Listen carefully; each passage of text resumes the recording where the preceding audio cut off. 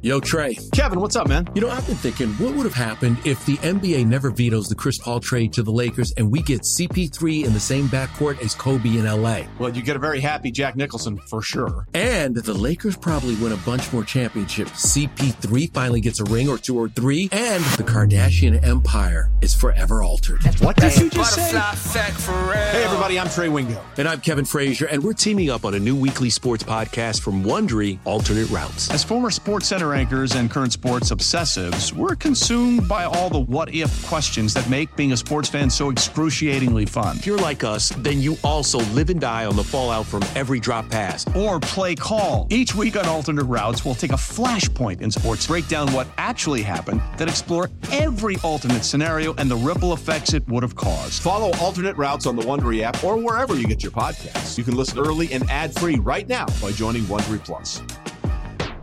This Saturday at 3:30 Eastern, one of the 5 big ranked matchups. We went through the 2 Big 12 games a moment ago, guys. Let's go to the SEC now. SEC East, Georgia hosting Missouri. Missouri has snuck up on everyone. 12th in the country, the Tigers. They're getting 15.5. Between the hedges, in Athens, totals at 54.5. Missouri, 7-1. They've beaten Kansas State. They've beaten Kentucky for what those are worth. Only lost to LSU. They gave Georgia a run for their money last year, but that one in Columbia, they were up by a touchdown heading into the fourth quarter, and then Georgia took off. Very reminiscent very prescient, I guess, of the games they've played this year where they've had to turn it on late. Georgia 0-4-1 against the spread when playing to at least 15.5-point spreads or larger, which, again, is what they're playing on this Saturday. I'm not saying Missouri's going to pull off the upset, but I think Missouri's going to make this uncomfortably close. And if you're giving me more than 2 touchdowns, you're giving me 15.5, I'm really tempted to go in on Missouri here and count on them, again, keeping it uncomfortably close, choppy, until Georgia decides to turn it on late, as they've had to do multiple times this year. Man, Georgia in that spot, in that building, they're an animal, man. Like they're tough for me to go against, especially. Hey, it's Kaylee Cuoco for Priceline. Ready to go to your happy place for a happy price? Well, why didn't you say so? Just download the Priceline app right now and save up to 60% on hotels. So whether it's Cousin Kevin's Kazoo Concert in Kansas City, go Kevin, or Becky's Bachelorette Bash in Bermuda, you never have to miss a trip ever again. So download the Priceline app today. Your savings are waiting. Go to your happy place for a happy price. Go to your happy price, Priceline. I know Missouri is number 12, and I only noticed that because I think John said it to me a little bit ago, or maybe it was Zach, like Missouri's. What? Missouri?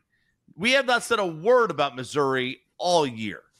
Like, that could be just a fraudulent number 12 ranking in the college football playoff.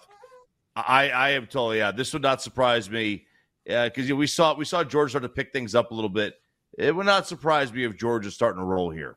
The next 3 or 4 games, they've got Missouri, they got Tennessee coming up, they got a couple of other ranked teams here. It would not surprise me if Georgia doesn't go on a bit of a spurt. John, am I getting a little too high on the Missouri supply here? Like, am I buying too much of the smoke and mirrors? Yeah, allow me to borrow from our friend Taylor Swift here.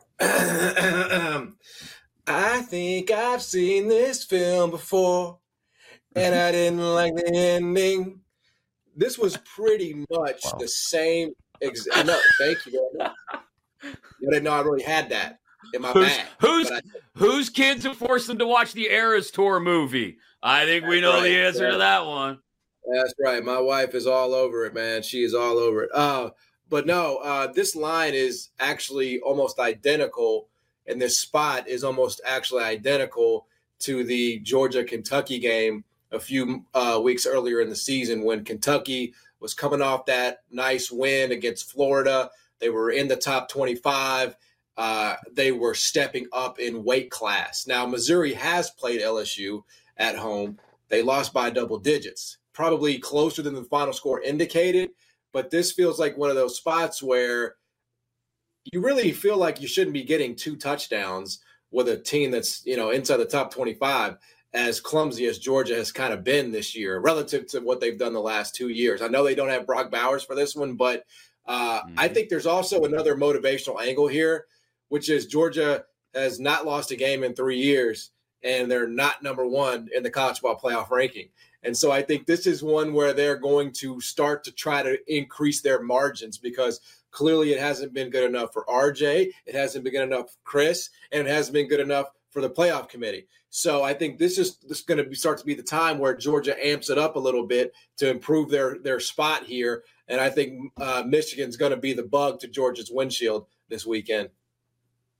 Whew, the bug to the windshield. And then that number 12 ranking that may or may not be a mirage goes right out the window, and Georgia starts to look like Georgia again.